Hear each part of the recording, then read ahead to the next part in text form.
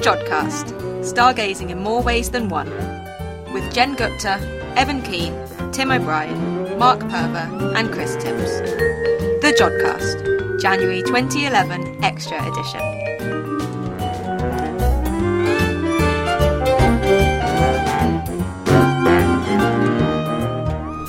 Hello and welcome to the Jodcast. I'm Jen Gupta and joining me today are lots of people. Hi guys. Hello. Hello. I don't know if you want to introduce yourselves. Hi, I'm Evan. I'm Mark, I've been on it before. Hi, and I'm Chris. Chris has been in the background and Evan is making his Jodcast debut. Yay! Woo. So this is a rather exciting episode for us. Most people will know, especially listeners in the UK, that at the beginning of January the BBC did a programme called Stargazing Live, which was broadcast from Jodrell Bank. It was very exciting. There was 3 nights of live astronomy presented by Brian Cox and Dara O Briain, and even Tim O'Brien was on 2 of the shows. So that was really exciting, and we actually got to go down to Jodrell and have a nosy round, which was really cool. And while we were there, we managed to talk to some of the people, which was awesome. We were really giddy, and it was amazing. Very exciting and quite unexpected until about a day before it actually happened. Yeah, we were banned from Jodrell Bank, which is weird because we work there. Yeah, and because they obviously took Stargazing Live from Jodcast Live, presumably. Yeah, well, it wasn't quite up to scratch, was it? They hadn't done it before, to be fair to them. So hopefully we've got some new listeners because of Stargazing Live, so if you're a new listener, hello.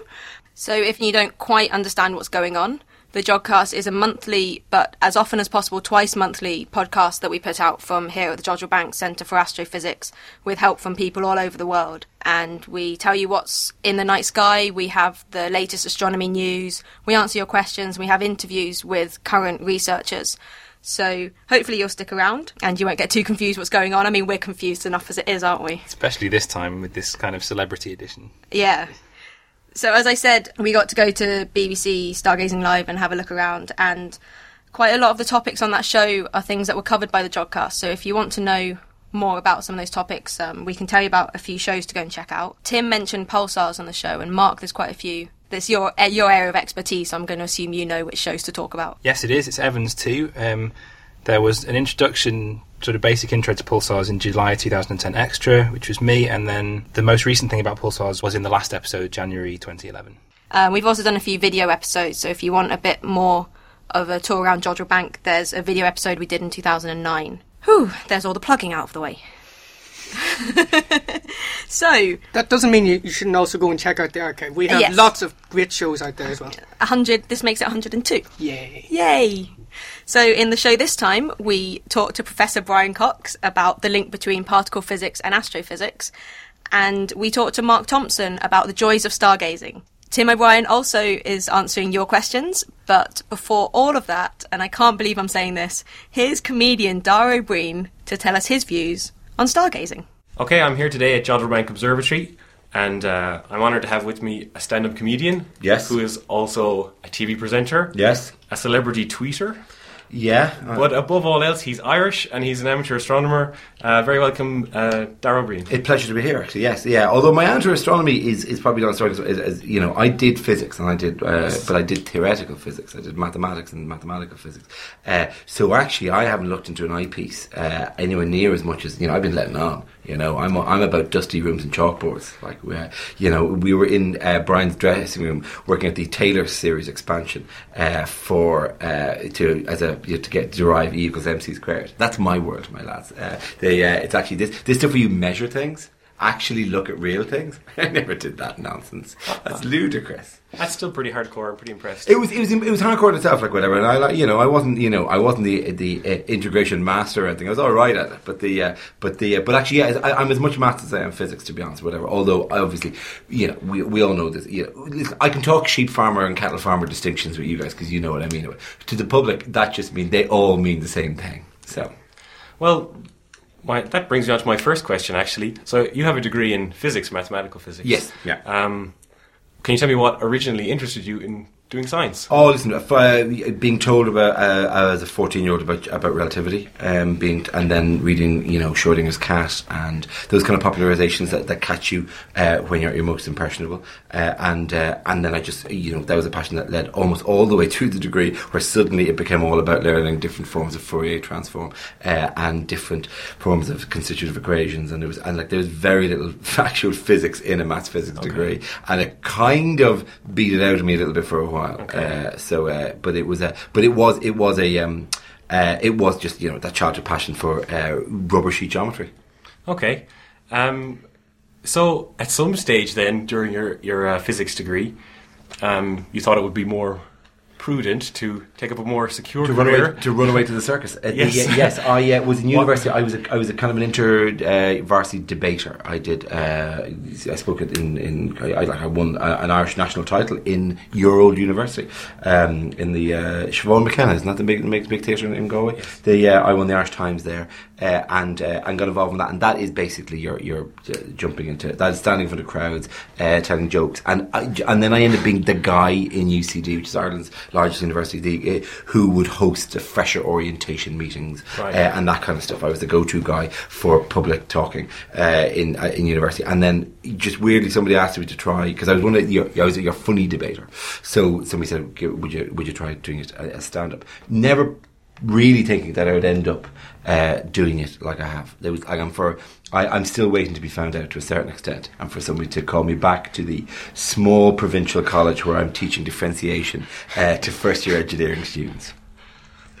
Well, you're getting away with it quite well, I think. Yes, I am. I am continuing to get away with it, but still that call might come, and I will have to, and I look forward to going DYDX to other people who don't see why they have to learn it, and me going, So you started off as a scientist, and you decided to become a stand-up comedian, but you obviously remained still curious and interested in science. I did. I would say there was a few years where I kind of, a post-degree, where I went, oh God, that was so unbelievably tough, I needed a break from it. And what happened was, it re-emerged, my innate nerdiness re-emerged as I got a little bit older, and I got back in touch with it. It also re-emerged because I found myself doing a lot of kind of what we call bad science, kind of debunking type routines, and I found myself getting very involved with that. Like every show I've done for the last while, it started with Gillian McKeith.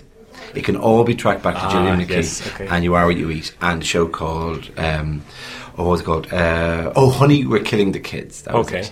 And it had this ludicrous thing where they would show people a computer simulation, which they would say, this is an accurate prediction. You're going, how do you know it's an accurate prediction of what the child would look like at 40? By definition, you can't say it's an accurate prediction, because it's a prediction. Yeah. It would show a computer simulation, and then they would try to scare parents by going this, and your child would look junky, basically. Right. It was like your child would look like a fat heroin junkie, if there's such a thing, and that just got me.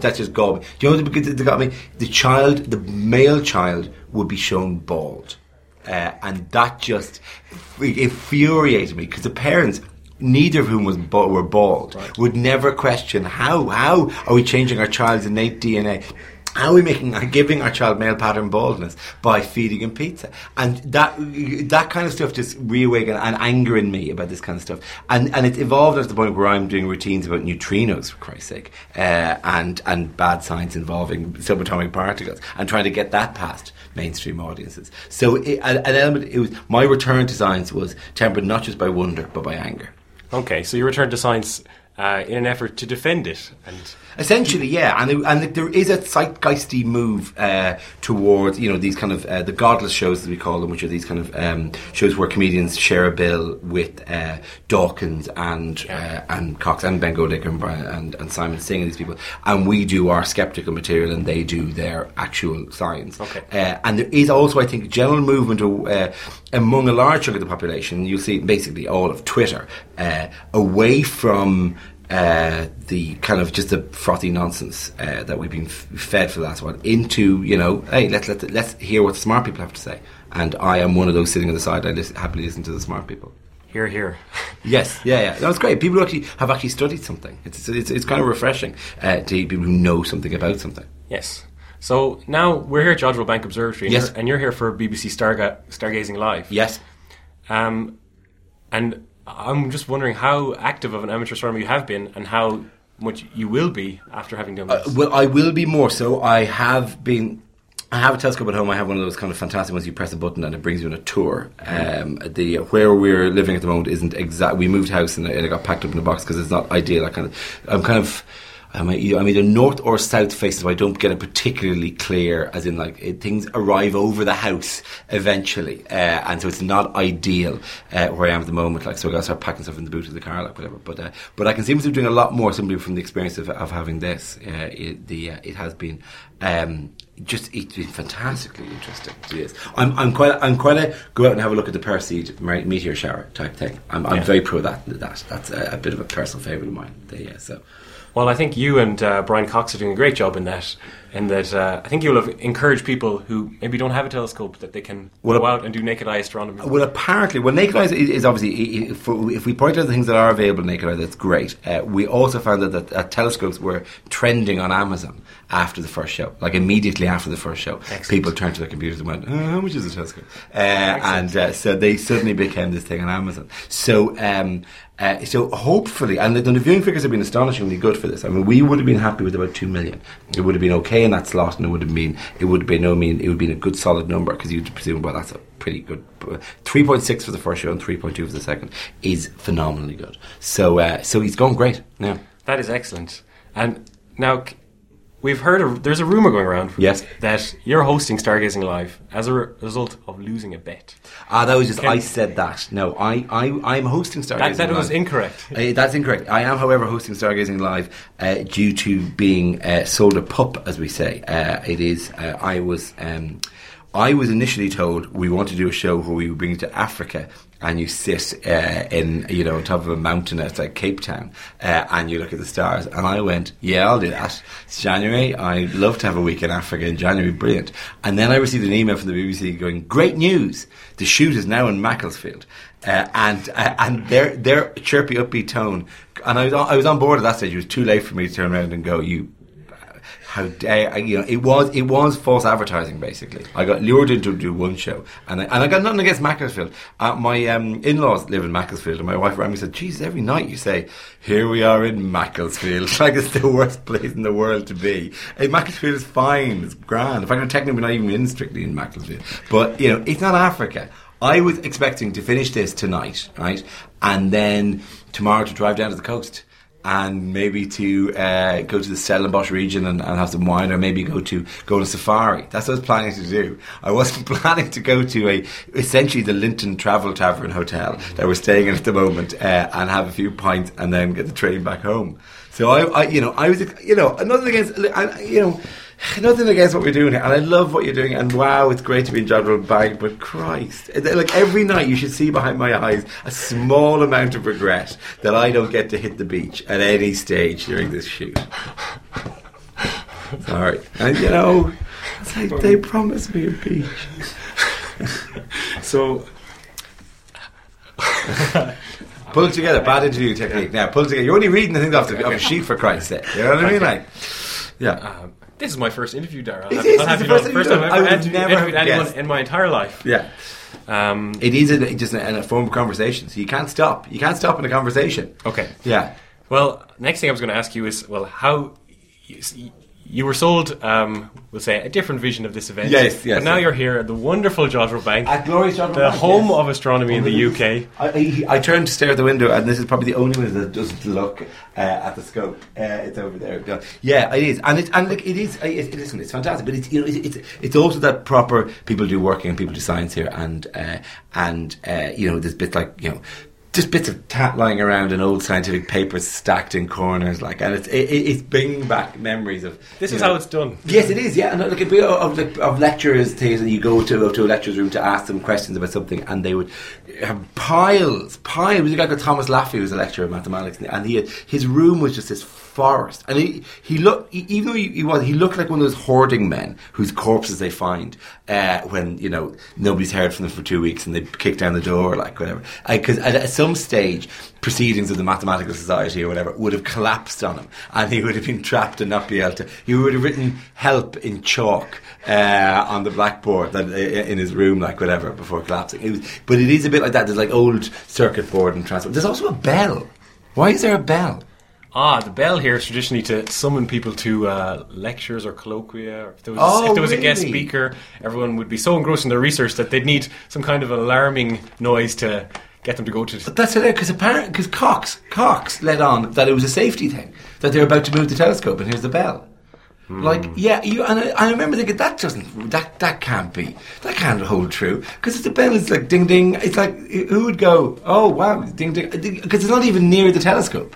No, he's such a bluffer. There is actually a sound that rings before the telescope. Yeah, because I'm sure there's like there's a horn of some description. Yeah, more than ding ding. Like, everybody, dinner's ready. Ding ding. Okay, grand. So I want to ring the bell when we finish the last show. You're going to ring it tonight? Yes, I want to ring it tonight. To close the show? On live TV? No, I won't bother with live TV. It's not a thing. But I will do it myself. Because I walked past it and I felt I shouldn't ring it because I thought it might signify. But will everyone run out and expect me to deliver a symposium on? I don't think so. I think it can be used in a celebratory way as well. Yes. We hereby confer the power to ring the bell tonight. Thank you very much. You're very kind. So, you're here in beautiful Judderell Bank. And you're working with some great co-presenters. I was wondering how you were getting on working with them, Professor Brian Cox. Well, Cox is fantastic. Cox, you just have to occasionally rein him in because he will go proto-nerd on stuff. He will go, there's because I've into a conversation with Brian about relativity that involve him talking very fluently and me scratching furiously through 20 years of accumulated dust to find to keep up with them. Like, so with null G and D6, and I'm going, Jesus, and null G and D6 was GIJ, always the shape of my null DGs. And so it is, and I'm nodding furiously and then go, to think of a smart question, think of a smart thing to say.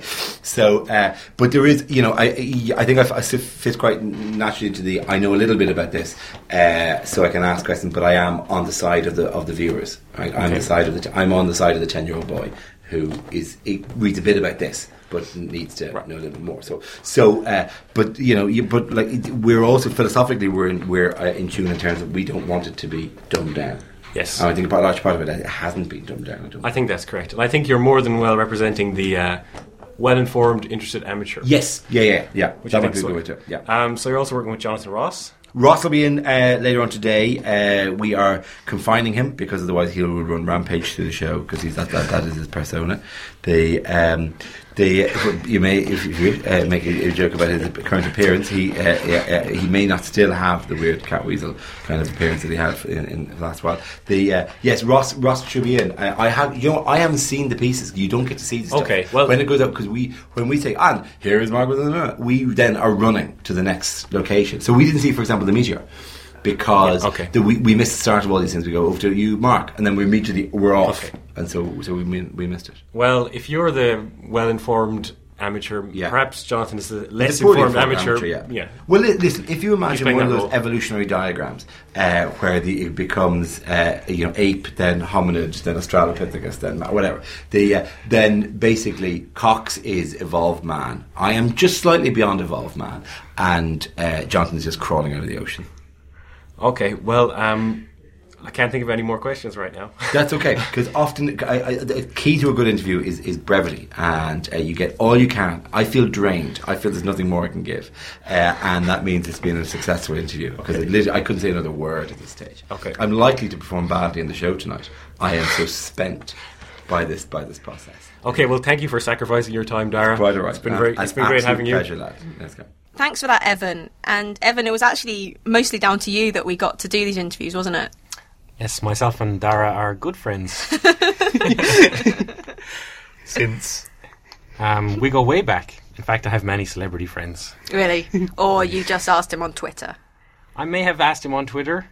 Dara, as you know, is an avid tweeter. And he seems to be more likely to respond if you tweet at him in his native language, which is also my native language. So next up, we have an interview with Mark Thompson, and I really don't know how to describe him. He's an amateur astronomer who gets paid to do it, so I guess he's a professional amateur astronomer, but that just sounds stupid.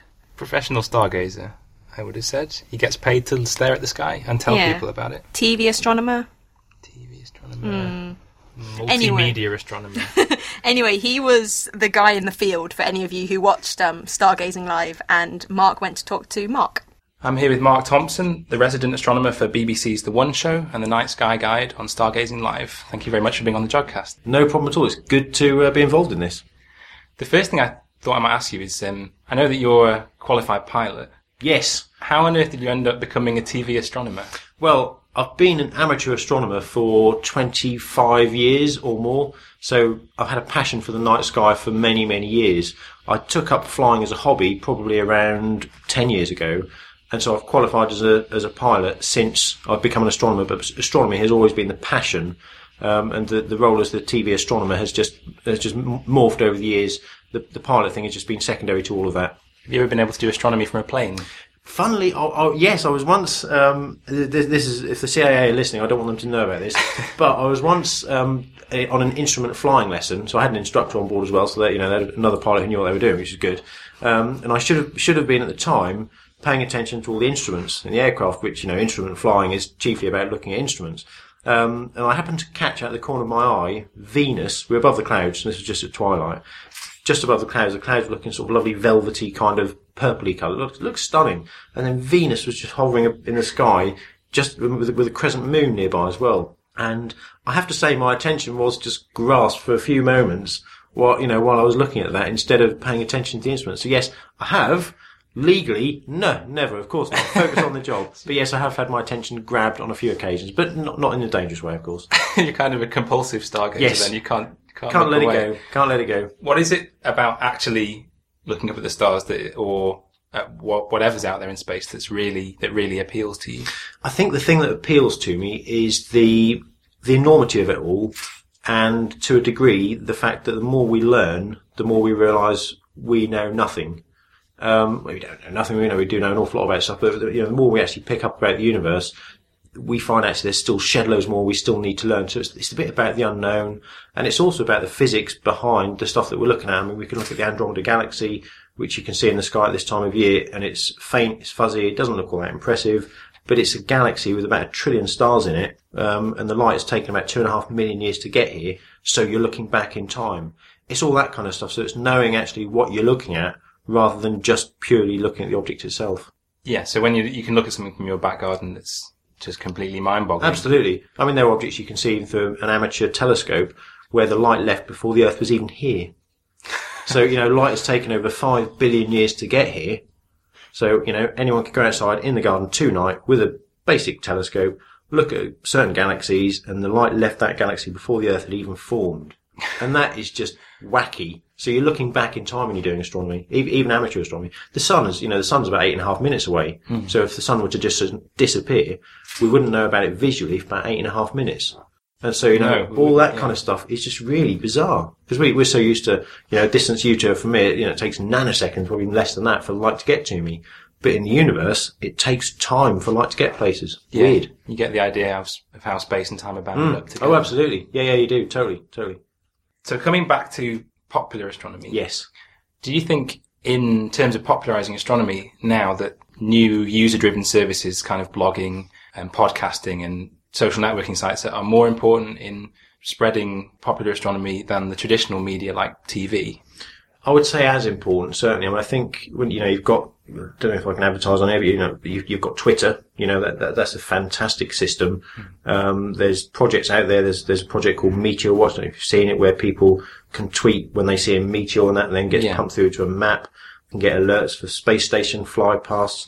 There's all sorts of stuff that you can get. So I think TV is good for sort of general information and for getting people out there, perhaps really, wowing them with the graphics and the multimedia side of it. But, I think the whole sort of technology stuff, I mean, you can get apps on iPhones and on HTC phones, all that kind of stuff, and they show you what you can see in the sky. I mean, I was using it last night because it was cloudy. I just wanted to kind of get my head around where Jupiter would be broadly, so I couldn't see a damn thing out there. Yeah. And I fired up an application on the phone and just said, it's actually going to be right over there. So I knew exactly where it would be, so I didn't have to waste time, tarting around trying to think, oh, no, is it over there? Is it over there? So all those applications and the technology is brilliant, and I think that's where it's good to help people learn the sky. Yeah. And did you come into your role that you've got now through those kind of new services? Not really. I mean, it's kind of come about since then. I've done a lot of work with local media. That's back in Norfolk where I live. So I did a lot of work with the local newspaper, local TV. I've only been involved in probably more national astronomy stuff for probably about 2.5 years now. So I'm quite new into it. But even in that time, that technology has changed dramatically, and it is now so much easier for people to get involved in doing astronomy, and that's the beautiful thing about it all now. When you're not doing TV sort of work, what kind of astronomical things do you like to do? Oh, crikey, all sorts of things. I've kind of got a passion for imaging, so taking photographs of the sky. So one of the things I do when I'm not doing astronomy, if you like, is probably tampering around with pictures, making them look pretty. And I use the word tampering a bit reservedly because there's, some people think, well, if you're enhancing pictures, then you're changing them from what they really are. But you're not, you're actually just enhancing them. And a good analogy, I think, is the old red eye reduction. You've all seen photographs of people that have been taken, flash has gone off, and you've got the little red pupils in people. And people have no problem with just, getting that airbrushed out or using the flash reduction on or whatever. So there's no difference. What you're doing is you're just making the picture look appealing and look more, more scientifically accurate. Well, it's just like having better eyes, isn't it? Yeah, sometimes. It is. And, in a sense, a telescope is doing that for you as well, because a telescope is acting like a funnel for your eyes. So if people are going to be so precious about it, you shouldn't even use a telescope. Put them all away, forget about them. You're tampering with what you can see. So, a telescope is affecting and changing what you can see in the eye, and it makes your eye as big as the telescope. I mean, the pupil is about, 2.5, 3 millimeters across, whatever it is when it's dilated.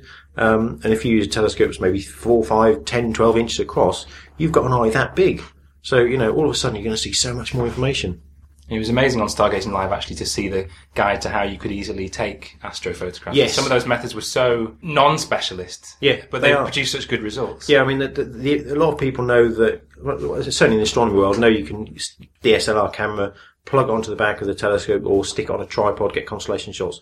But the bit that, for me, some of the images I saw, the guys who'd just got a bog standard compact camera, stuck it to the eyepiece of a telescope and pushed the button, how much more basic can you get? And there was a stunning image of Saturn near the limb of the moon. And that was an incredible picture. I saw that one. Now when you think, a couple hundred years ago, nobody could have done that.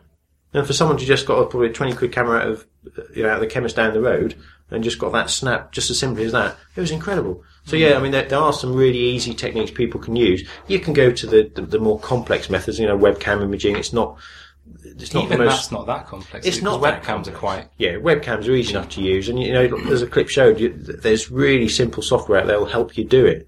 So as long as you've got a webcam and a telescope, you can get pictures. Probably the hardest thing to do is to get the object in the centre of the telescope, so you've got it in the middle of the webcam field, because chips in the webcam, I've never seen them, they're about, a centimetre square. So trying to get the image right in the middle, so that when you stick the webcam in, you've got it. Because believe you me, when if you're looking at a webcam image or live feed from a webcam, and all you can see is black sky, and no guidance to know whether you're just above it or just below it, you can waste hours trying to get the thing in the centre of the field of view. But persistence pays off. And you can buy eyepieces that have got crosshairs on them, so you've got things right in the middle. But yeah, absolutely, persistence does pay off. And just with webcams, I've seen some stunning images of Jupiter and Saturn almost competing with spacecraft images. Wow. There's some amazing images out there, and it's all done with amateur equipment, and that's just incredible. So as the real stargazer among the presenting team on the Stargazing only Live, stargazer. Should we say the real astronomer? Yes, say that. The others are just theoretical physicists, and physicists aren't they? They don't count, they're not real. I was going to ask you if you taught them a thing or two about how to they look at only the ever sky. came outside for about 5 minutes on both shows so far. That's shocking. It was cold at the first one. Yeah, tell me it's cold. I've been out there for hours. I've even got down there, I'm going on a rant, I apologise. I've even got down there heated boots. Oh. They're a thing of the future. They have 3 heat settings, low, medium and high, and they will keep my feet toasty warm for 8 hours. How do you keep your fingers warm when you're playing with a telescope? Yeah, they get cold. It's called gloves. It's quite a new thing. You can get heated gloves. You can get heat, but I haven't gone to that extent. I'm hard. I can take the cold. It doesn't affect me. Would you say Dara O Briain and Brian Cox are not very hard and not tough? No, softies, both of them. And I hope you listen to it, both of you. It's quite funny because on the show a number of times they've been speaking to Liz over in Hawaii and saying how cold it is over here in Macclesfield. They think it's cold sitting in a nice warm studio, do they? Yeah, get them outside, then we'll see. But it's good fun. It's good fun. It is. Well, I think sometimes when it's cold, you get really good seeing, don't you? You do really see the sky. The best. Unfortunately, last night was colder than Monday night, because there was a bit of wind, and of course you get the good old wind chill factor was affecting it. So last night it was cold and it was cloudy, and with the exception of the meteor which disappeared behind my head, which I never saw until that was this a brilliant morning. moment. I must have been the only person in the entire country who didn't see that meteor, and I was gutted. But it was superb for the show. You know, if you're going to have a cloudy night, then you want something just to spice it up a little bit. Then put a meteor behind the guy's head who just said it's cloudy and you can't see anything. That'll work all right. But Twitter went mad after that as well. We had loads of them coming through, which is great. And again, you know, it just shows how the interaction between TV and all these new media is fantastic. I mean, the Twitter hashtag that we've got has been going mental. It trended worldwide on the first night and was 4th in the world. And, you know, wow. that is incredible for a UK-based show as well. So you can really see what people are saying to you as well about what they've seen. Absolutely you can. Yeah. I mean, I have to say, I've not gone through the entire list and we had email questions have come in. We had about, I think, 7,000 questions came in via email on the first night. Wow. And so, you know, trying to fit, you know, just to get a sample of those. You know, it's a fantastic response. It's just great how the people who are watching the show can interact with the show. And, you know, that is fantastic. Yeah. What I was going to ask you perhaps as the last thing is, sometimes people refer to astronomers as astrologers. Yes, they do. I was wondering if anyone's ever asked you to tell their fortune. Yes. Well, not that in so many words, but people will quite often say, "Oh, you're an astrologer, are you?" And then they'll even say, "Oh, you're an astronomer, are you?" "I'm a Leo." No, astrologer. So yes, I get loads of people will say, "Oh, you do? Oh, yeah, I'm into that. Yeah, I'm a Leo. Yeah, what are you?" No. So yes, I get loads of that. Loads and loads and loads of that. Okay. But they only do it once. They only do it once. You only get one chance. Then they learn. Then they learn never to do it again. You teach them of all the consolations. I just beat them up and then they're fine about it after that. Well, I suppose going back into sort of ancient times, some of the first observers were astrologers. Absolutely. I don't know exactly what it was that motivated people to try and start making those kind of predictions. Is it just that you see something that's so amazing you think this must mean something? I think if you sort of go back to, I don't know, 5, 6, 7,000 years when they had no concept of anything going on. If we had a partial eclipse of the sun the other morning, although we only just caught the thing here, we were up at 6 o'clock filming for it, and it's cloudy and wet and horrible. But if you imagine the sun's up there, total solar eclipse, all of a sudden the sun disappears. Terrifying. I mean, it's going to scare the living daylights out of you. So immediately you're going to try and put some kind of context around it. Of course, back then they believed in gods and all that sort of thing. So you can understand absolutely why people would have attributed that to, you know, some kind of higher being trying to communicate or whatever. And of course they'd sacrifice people to the sun that's disappeared, and then the sun comes back again. So it works. We must be right. We'll do it again next time. So you can see how all that kind of builds up. And you're right. I mean, astrology was the first subject that was around. Astronomy didn't come for a lot of years. And it was only until we started to understand and ask the questions around what was really going on in the universe that astronomy evolved as a science, and the two finally sort of diverged. It's just a shame that a lot of people still follow astrology. Yeah, well, it must say something to people's psyche that they want to believe. People like to have something to believe on. If someone says to you, "Hey, you're going to have a cracking day today," you'll believe them. If someone says, "Yeah, actually, you're going to have a rubbish day, just stay at home," you think, "Yeah, what do you know? Just shut up." So people will like to hear good things, and you never read not that I do read horoscopes for the record, but you never read a horoscope that says your day is going to go from bad to worst. You know, you're going to lose your job, you're going to do this, you're going to do that. Just give up now. You know, you never see bad stuff in them, so you kind of have to question. That's rubbish. I'm going on now. But what you can see up there is interesting enough in itself. It is. Really? Yeah. Absolutely. And interestingly, that there's more people now that believe in astrology in some way than have ever done before. And that worries me, because we're more scientifically aware than we've ever been. And yet there's more people that kind of have a belief in astrology, and that's shocking. But you're right.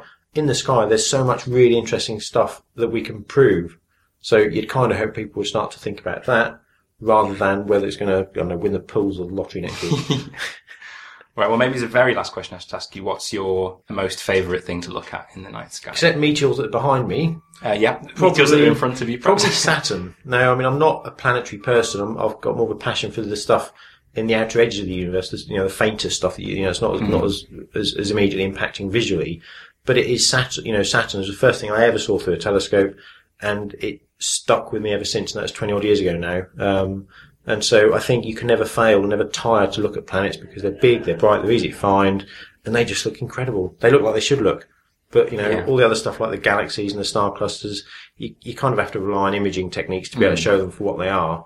Visually, they don't look like an awful lot. So there's a lot of messing around. But a planet, you point a telescope at it, boom, there it is. Seeing it for yourself is something else. It is. You can see images from spacecraft and from Hubble Space Telescope, all that kind of stuff. But to see it yourself live, to a quote, stargazing live, to see it for real is the most incredible thing you'll ever have. Brilliant. Well, cool. Perhaps we can wrap it up there. Thank you That's very much. My pleasure. Thanks for that, Mark. And if you want to know what you can see in the night sky each month, don't forget to check out our monthly night sky section in the main show in February.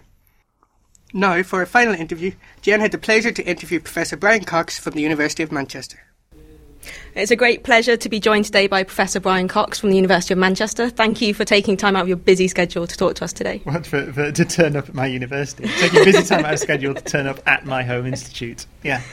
So a lot of our listeners will know you as the rock star physicist, the presenter of Wonders of the Solar System, the keyboard player from D-Ream. But we also have listeners in other countries who might not know who you are. So let's wipe the slate clean. How would you describe yourself to our listeners? Well, my proper job is a professor at the University of Manchester, a particle physicist. So I work when I'm not messing around doing television shows, at CERN in Geneva on the Large Hadron Collider. And actually other bits of particle physics started, actually, designing supernova neutrino observatories. We can talk about that later.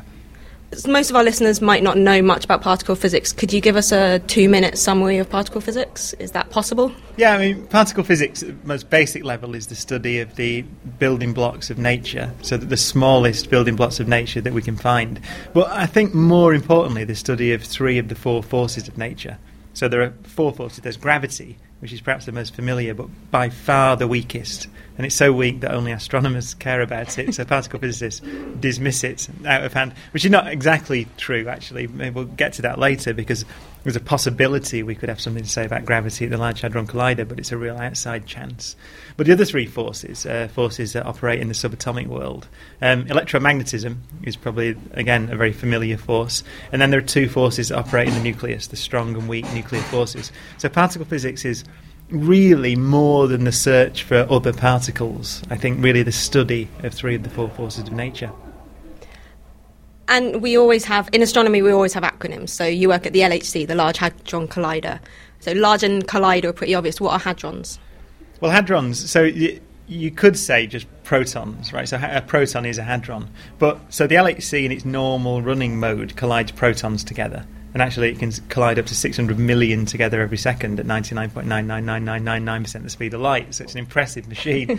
But it can also collide other things together that are made of protons and neutrons. So at the moment, actually, it's just been colliding lead nuclei together, so the nuclei of lead. So that's why hadron is kind of a generic name for those particles, and it's not called the Large Proton Collider because we can actually put pretty much anything in it that's got an electric charge. It wouldn't do very well with neutrons because they'd go in a straight line, and it's circular, so they wouldn't last long because there'd be no way of steering them around corners. I've just got this image now. Oh, don't! Yeah, you put the neutrons in, they've just gone on. Yeah. You can't accelerate them anyway. Neutrons are difficult things because they've got no charge, so you can't really do much with them. You mentioned neutrinos from supernovae as well, and they're very difficult particles to detect. Could you tell us what a neutrino is and how that links into supernovae? Yeah, so there are 12 fundamental building blocks of matter that we know of. And you only 3 of them, actually, to make up you and me and the Earth and stars and galaxies. We can get to that later as well. But the stuff you can see in the universe, you only need 3 particles. You need up and down quarks, which make up the protons and neutrons, which make up the nuclei of atoms. And you need electrons to go around the atoms. And then in that family, the family of things that you need to build a universe, there's one more thing called a neutrino. And it's very kind of esoteric in a way because they interact very weakly with normal matter.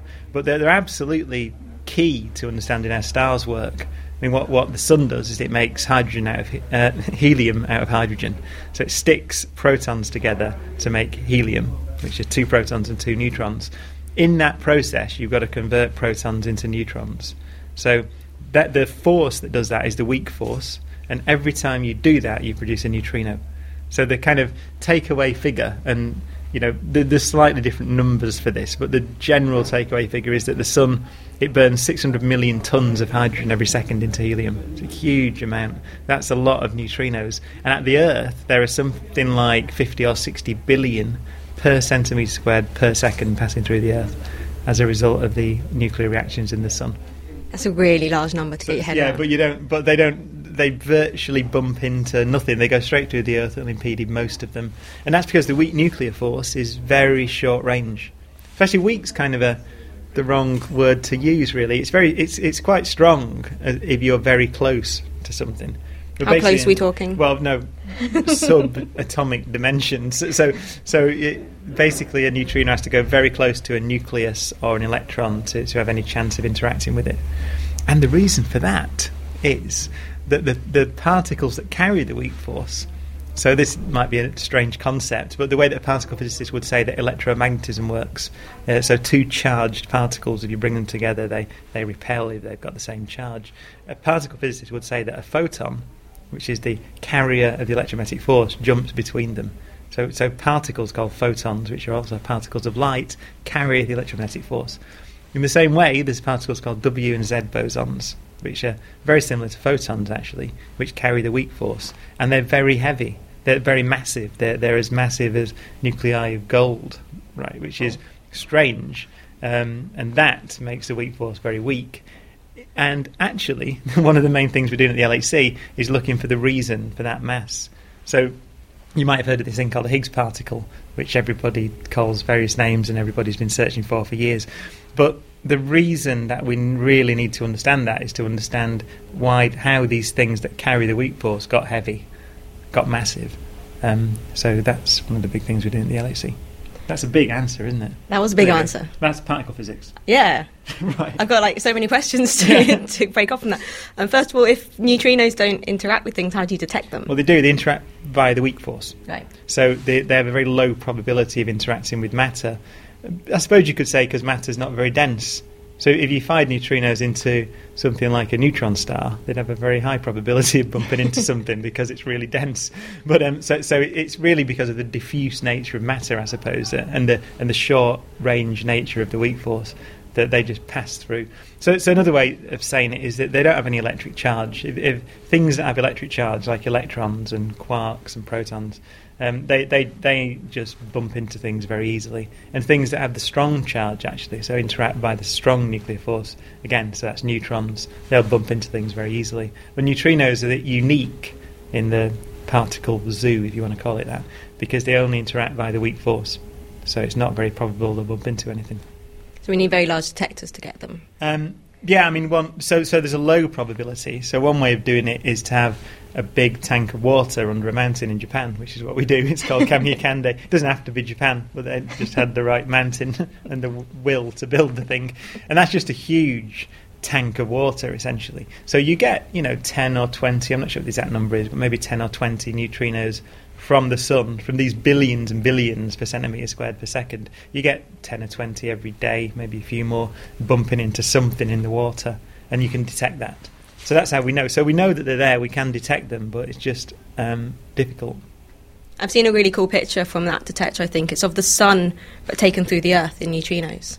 And that's just crazy to think about, that you can take a photo of the sun through the Earth. Yeah. Can we talk a bit more about what you actually work on? So I know there's 4 experiments at CERN, so which one do you work on? Yeah, I work on ATLAS. But actually, I also worked on a joint project. This is the thing that I did for many years, actually, with ATLAS and CMS, which is the other big detector at CERN, to put little detectors very close to the beams. So just to picture this experiment, the LHC is 27 kilometres in circumference, and it has 2 beams of protons going around it, one in each direction. And the beams, when they cross, are about the diameter of a human hair, but they carry the energy of an aircraft carrier travelling at 30 miles an hour. Right. So and what I decided to do with a few friends of mine was put detectors 3 millimetres away from them. Right. Right. And it's actually to detect collisions where the protons, they collide but just glance off each other. And then they go all the way, so they almost don't come out of the beam, really. They almost don't collide, but they exchange a tiny bit of energy, but they stay intact. And those protons actually come out of the beams 420 metres away from the point at which they crossed. Wow. So it's almost half a kilometre away. And at that point, you can grab them between about 3 and 7 millimetres away from the beams. And it's quite nice because one way of producing particles like Higgs particles, which is one of the things we want to search for, is to have these protons just lose a bit of energy, glance off each other, stay intact. You produce a Higgs in the central detector, so an ATLAS or CMS that you see decay. but you measure its mass from detecting how much energy the protons lost, because they just lose all the energy they lose in their little glancing collision goes into making the Higgs. So it's called central exclusive production. And so I worked on that for many years, which was a joint project. I ran that project for a long time. And actually CMS are going ahead with it probably more forcefully than Atlas now. So actually my experiment, the project I ran is going to be realised on a different experiment to the one that I'm on probably. You mentioned earlier about gravity being a force that particle physicists don't care about, but then you alluded that maybe it is more important to particle physicists than originally thought. So could you expand on that a bit? Yeah, I mean, so gravity is sort of a million, a bit more than that actually, times weaker than the other three forces. So that's one of the big questions in physics, actually. Why? Because on that scale, the other three forces are about as strong as each other, and just gravity is radically different. So, I mean, the standard textbook view would be that gravity is in some sense not really a force. It's there because space and time are curved by massive objects. So it's in a way it's a fictitious force. It's a good analogy is the Earth's surface is curved. So if you set off with your friend and stand at the equator and start walking parallel to each other, then you'll bump into each other at the North Pole. See, because parallel means going up a line of longitude. So you'll walk up there and you'll bump into them. So if you didn't know that the Earth's surface was curved, then you would say there was a force acting between you that was pulling you together, obviously, because you were walking parallel and you bumped into each other. So you got closer together. So you would assume there's a force. Now, there isn't. It's because the surface of the Earth is curved. So that's Einstein's explanation for gravity, because space-time is curved by things like curved by everything that has mass, actually, or energy, but you don't see it very much unless you've got a sun or a planet there, and then you feel that force. So but that's not satisfactory for many reasons. That sets it aside from the other three forces. But there are good reasons to think that shouldn't be the final description of it. I mean, one of the best ones, a friend of mine said, actually, who's an astrophysicist, said, well, look, if you think of a star that collapses, right, why would you want this theory of gravity? Well, massive stars, they supernova happens and they explode, and then you get left with a black hole. So a star can collapse to something that's essentially a point-like thing, right, a singularity, a black hole. So in nature, there's a transition between a big thing and something which is quantum-sized, but is obviously something to do with gravity because it's a black hole, right? So why do you want a quantum theory of gravity? Because you would want some continuous description of the collapse of a star, and that's kind of a good thing, because Einstein's theory breaks down in a black hole. I mean, literally, that word singularity is a mathematical term, really. It means that all your theory just predicts complete nonsense. It's unable to predict anything when you've got something that's so small and so dense that it's atomic size but the mass of a sun. Einstein's theory does not work, but some theories should, and it should be something that's able to deal with particles and things like that. So you might think that there should be a quantum theory of gravity, right? So, having said that preamble, one speculative idea for why gravity is so weak is that there are extra dimensions in the universe. So literally, there are 4 dimensions in our universe at the moment: 3 space and 1 of time. Well, you can have more, and you can have them. We could either be on a little sheet, a 4-dimensional sheet floating around in a bigger multi-dimensional universe, or there could be dimensions that are curled up. And actually the radius, so the analogy here is that if you look at a hose pipe a long way away at the bottom of your garden, then from way up the garden in your house it looks like a line, so it looks like a 2-dimensional thing. But if you get close to it, you see that it's not. It's curved into another dimension. It's a 3-dimensional thing. It's a pipe. So you can build theories like that where there are curled up extra dimensions. And one of the ideas is that the reason gravity looks weak to us is because it has to bother with all the extra dimensions. So uniquely amongst the forces, it's the one that has to travel through 10 dimensions rather than 4. And so it just gets diluted, basically. So that all sounds like science fiction, but if it's true, we can detect the signatures of extra dimensions if they're big enough and set up right at LHC. So it's one of the things people look for at LHC, is extra dimensions in the universe. Wow. My head's just blown right now. I should hurry up, actually, because I've got to go on this stuff now. Well, I mean, I was going to ask you all about the connections between astrophysics and particle physics, but I guess we've kind of covered that. There's some there. I mean, my connection personally is that I started doing an astrophysics degree at Manchester and then went into theoretical physics. But then my first year of my PhD was designing detectors to detect neutrinos from supernova. So I kind of have always flitted between the two, actually. They're very similar. So astroparticle physics, I suppose, is a field that I've always wandered in and out of. Yeah. And just before we finish, can I just ask you about your interest in astronomy and looking at the stars, moving away a little bit from astrophysics, because astronomy and astrophysics are almost two separate things. You've got astronomy where you look at the stars, and then astrophysics where you explain them. So were you always interested in amateur astronomy, or was that something that came later in life when you started studying physics? No, always interested. From as far back as I can remember, I was interested in both space flight, actually, space exploration, planetary science, and astronomy. That was when I was 4. That's what I was into. So that's why I did astrophysics at university to start with. So it's always, just for some reason, it's always been an interest. Well, thank you very much. I think we're out of time. Would love for you to come and talk to us for longer in Manchester if you ever have the time. Yeah, well, I'd love to. I mean, when I finally get back to Manchester and actually do some lectures or something, then yeah. Brilliant. Thanks for that, Jen. And if you enjoyed that and want to see photos of Jen swooning over Professor I was Brian not Cox... swooning. You were very keen to do that interview, though. Well, there's plenty of photos the listeners can judge for themselves. We'll link to them in the show notes. So now we get on to the part of the show where we talk about all the little bits that we couldn't fit in anywhere else. And one of the reasons for Stargazing Live to be at the beginning of January was that there was a partial solar eclipse on the 4th of January, which was visible from much of Europe and I think parts of Africa and Asia as well. So there's a lot of good photos from that. Evan, do you want to talk about some first? Yes, there's a lot of good photos, a lot of good optical photos. But one thing that you don't usually see, but which I've managed to come across, are radio images of the eclipse. An astronomer by the name of Nico Lavinen, who I had the pleasure of meeting last year, he works at the Metsähovi telescope in Finland. And he's constructed a series of images of the eclipse, but radio images. And he's made a nice animation of that. Radio images. I never really think of the sun as a radio emitter. Yes, the sun emits at all wavelengths, most prominently in the optical. That's why we can see in the optical. But at radio wavelengths, simply because it's so close, it's also extremely bright in the radio. There's also been a lot of good optical photos of the solar eclipse. One amazing one, which I hope everyone has seen already, but if you haven't... Do it. You have to go and check this one out. This is a picture of the sun being eclipsed while the ISS, the International Space Station, is passing over it. And it was taken by a guy called Thierry Legault. I'm not quite sure how you pronounce his... Legault.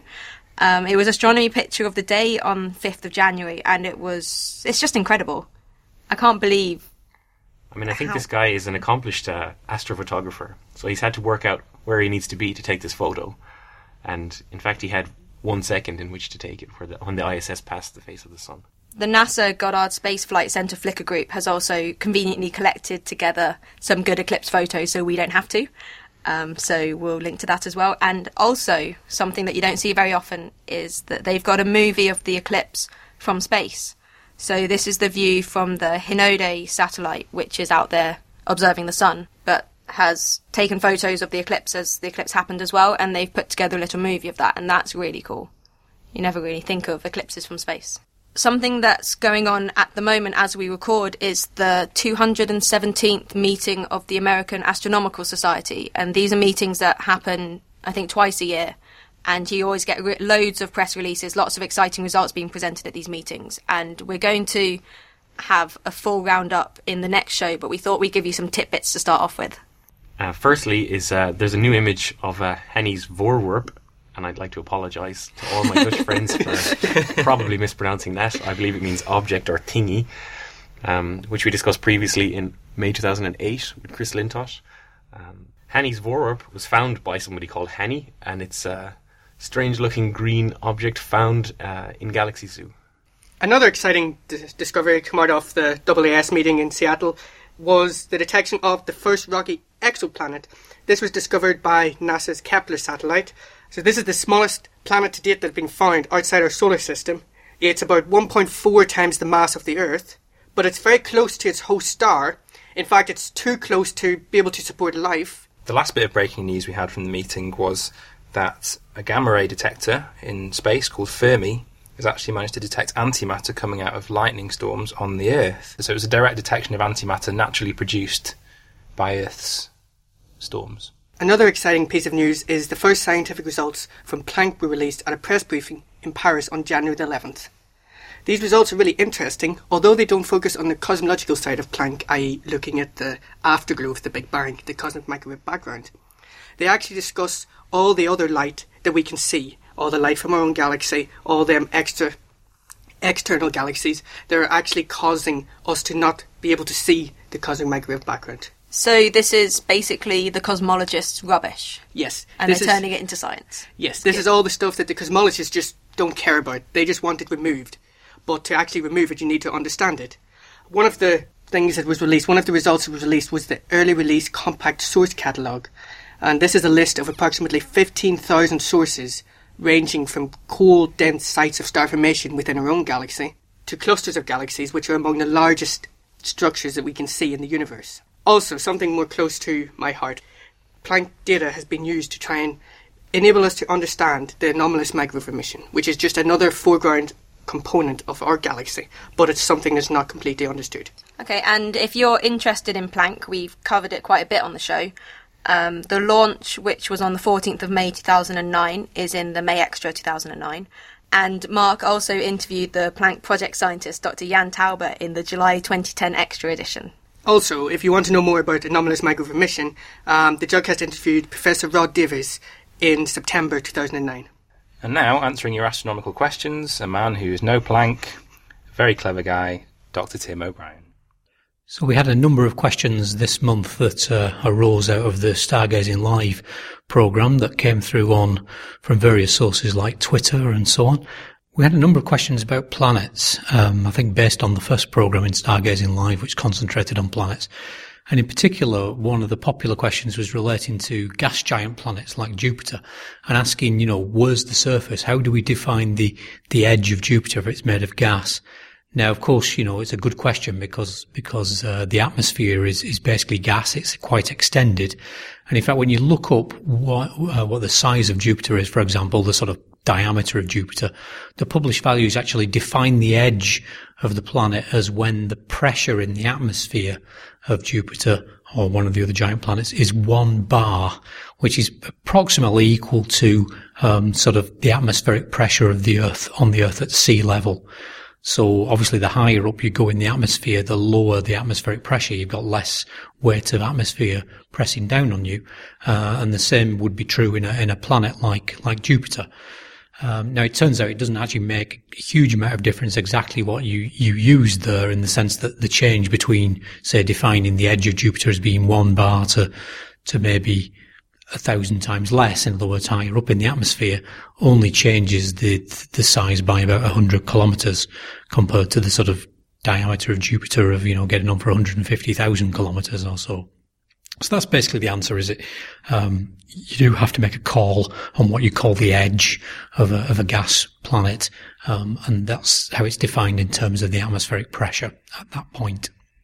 There were also quite a few questions relating to Pluto, and people were getting obviously some people still out there are a little bit upset about the fact that Pluto is not defined as a planet anymore, and we've redefined it as a dwarf planet.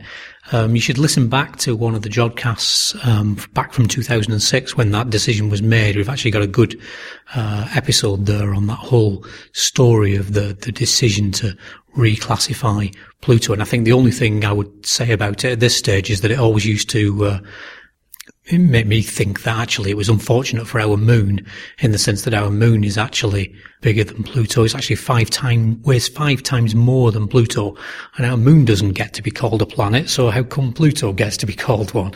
And really that's just to do with chance, in the sense that the moon is actually a satellite of the Earth. So basically Pluto is very small, much less massive, very different from the 8 classic planets that we now use. Hazza McCoy on Twitter asked a question about gas giants again. Why are gas giants bigger with stronger gravity yet have no density when the smaller planets are much, much smaller? Well, it's true that the gas giants are bigger and they're more massive, and therefore the gravity's going to be stronger. They don't have no density though, and the small planets like the Earth are not much denser.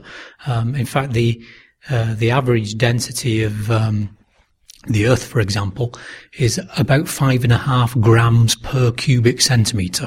So if you just took a little volume of space that was 1 centimetre by 1 centimetre by 1 centimetre of a typical material from the Earth, that would weigh 5.5 grams. For Jupiter, it would weigh 1.3 grams. So it's only 4 times less dense than the Earth. And actually, that's about the same as what it is for the Sun. And the reason that the average density of the Sun and Jupiter, for example, is less than that of the Earth is because they're made of different stuff. So basically, Jupiter and the Sun are mostly hydrogen and helium. So in terms of by the weight of material, the Sun and the gas giant planets are basically, they're about 74% hydrogen and about 24% helium. And the remaining 2% is all the other elements. So all the elements like iron and carbon and oxygen and so on. So completely dominated by hydrogen and helium, the Sun and the gas giants.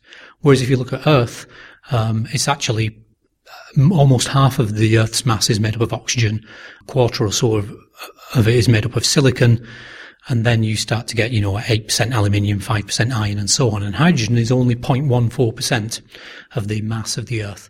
And basically that's just to do with how these planets formed and where they formed in the solar system in terms of the distance from the Sun and what materials were available in a solid form and which could condense to make the planets. So a lot of people were asking why the gas giants formed further away than the rocky planets, and how can you have gas giants when it's so far away from the Sun, so it's too cold for gas and so on? Well, the usual assumption, the sort of usual assumption about how planets form is they form by bits of stuff basically sticking together within a disk at the centre of which the Sun forms. So you've got basically this cloud of gas and dust that collapses in on itself under its own weight. And in the middle of that cloud, the Sun forms. And out in the disk, the planets form by stuff sticking together initially to make larger and larger lumps of material gradually, and then if those lumps get big enough, the gravity is actually strong enough to attract in more material, and you grow these things called planetesimals, they're sort of like baby planets. Now it turns out that the material that's available to you is going to depend on what's, for example, condensed into a solid form, and that depends how far away you are from the Sun, and that's why you get different compositions of planets at different distances. So the gas giants are made of different stuff than the sort of rocky planets. We think Jupiter, for example, probably does have a solid core deep inside it, but it's managed to gather to attract all this huge, extensive, massive gaseous atmosphere around it. So that's basically the story. Of course, we only ever had one example of planetary system to look at, which was the solar system, until somewhat over 10 years ago, 15 years ago or so now, when we started to find lots of other planets around other stars. And then we found actually that gas giant planets around other stars, you could actually find them quite close to the stars, much closer than Mercury is to our own Sun. We find these things called hot Jupiters. Now we think that those planets probably formed at large distances again, but they've migrated inwards. They've basically moved inwards close to the Sun by either interactions with other planets, so that sort of swings them in, if you like, by the gravitational pull, and as they pass close by to other planets in those planetary systems, or maybe by interactions within the sort of forming disk, the disk that all those planets formed out of.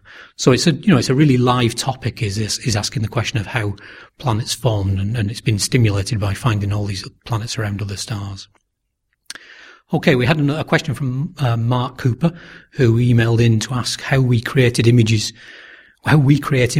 from the signals we receive from a radio telescope. And he'd seen the Stargazing live program and seen the bit where I was showing Dara how talking about how the radio telescope, like the Lovell telescope, works, and then talking about emailing. Now, one thing Mark mentions in his question is he thinks that maybe you could perhaps point your telescope in one direction and gather a signal from that direction, and then move your telescope a little bit and gather the signal from that direction, and perhaps that's how we make an image. Well, you can do that. A big radio telescope like the Lovell telescope we point it in one direction, and we measure the strength of the radio signal from that direction in the sky.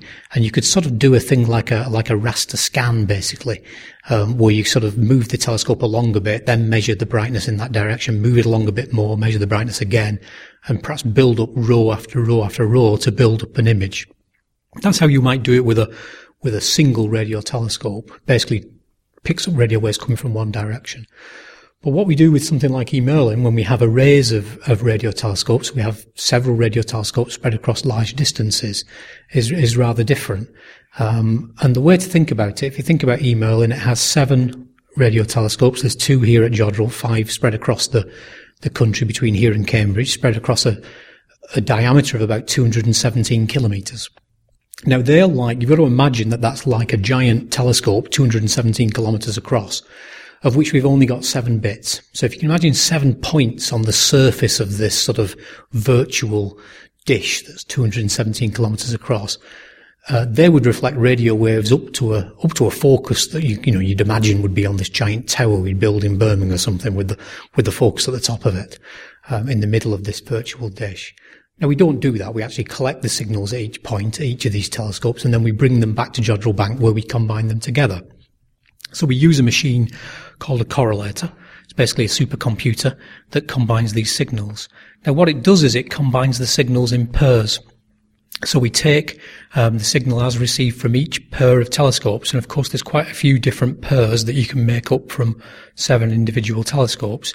But each of those points are like 2 points on the surface of this sort of virtual telescope that we'd like to have built. There was this huge 217 kilometre sized one. Each pair of points gives us a particular bit of information about the distribution of light or radio waves on the sky. The farther apart the 2 points are, so the farther apart the 2 telescopes are, the finer detail we're able to see. And the angle of those 2 points, those 2 telescopes on the ground, if you like, also gives us information about the structure of the image. So by combining all those different pairs of telescopes together, we start to build up an image. We're very limited in the quality of that image by the fact that we've only got 7 telescopes. We'd love to have many more, but obviously it would cost more money. So one of the things that we do is to then, rather than just sort of make an instantaneous image, just take a snapshot of the sky, we actually watch the object we're interested in as it rises in the east and moves right the way across the sky and sets in the west. And that fills in some of the gaps. That's the thing called Earth rotation aperture synthesis. It fills in some of the gaps. It basically changes the apparent spacing of each of these pairs of points, these pairs of telescopes, because, as the object's rising in the east, you're looking sort of side on at the array of telescopes on the ground, so they appear to be spaced differently than they are when the object's high in the sky or when it's setting in the west. And it changes the apparent angles as well. And that gives us more information on the distribution of brightness. In other words, it lets us create the image. So that's basically how we do it. Another question here from Matthew Sykes, who emailed in to ask about sounds from radio astronomy. So in Stargazing Live, we played the sound of a pulsar. That's basically a flashing object, so the radio signal's flashing and sort of getting stronger and fainter and stronger, brighter and fainter and brighter and fainter.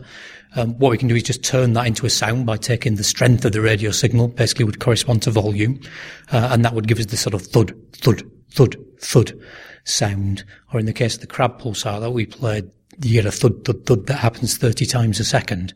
So more like a sort of noise. Probably the good thing to do is to look back at, listen back to one of the Jodcasts that we did a while back now, back in 2008 in August. We did a whole interview about sounds from space. And I'll put the links to these Jodcasts on the website.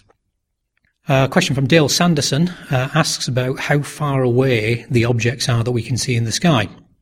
And he basically says only a handful of objects visible to the unaided eye, in other words, without binoculars or a telescope, are located outside of our own galaxy. So he mentions the Andromeda Galaxy, which is the nearby large spiral galaxy about 2.5 million light years away. There's the Magellanic Clouds, which are 2 nearby dwarf galaxies visible from the southern hemisphere. But he's basically saying that he thinks the next closest spiral arms in our Milky Way are over 5,000 light years away in our Milky Way, and that's true. And therefore he's asking, is it accurate to say that just about every object visible to the naked eye without using a binoculars or a telescope is actually located not just within our Milky Way, but actually within the very local arm of our Milky Way that's sometimes called the local spur or the Orion spur?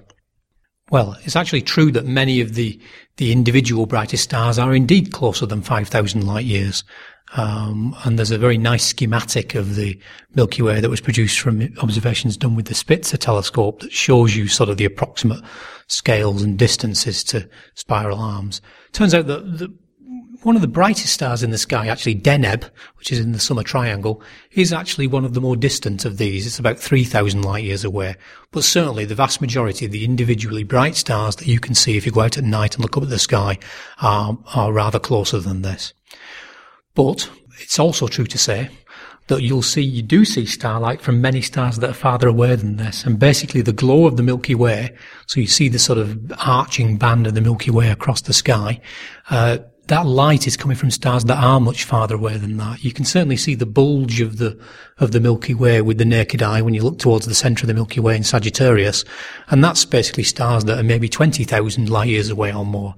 So although you might not be able to particularly resolve them as individual objects, you are seeing the light from objects that are much farther than 5,000 light years away within our galaxy.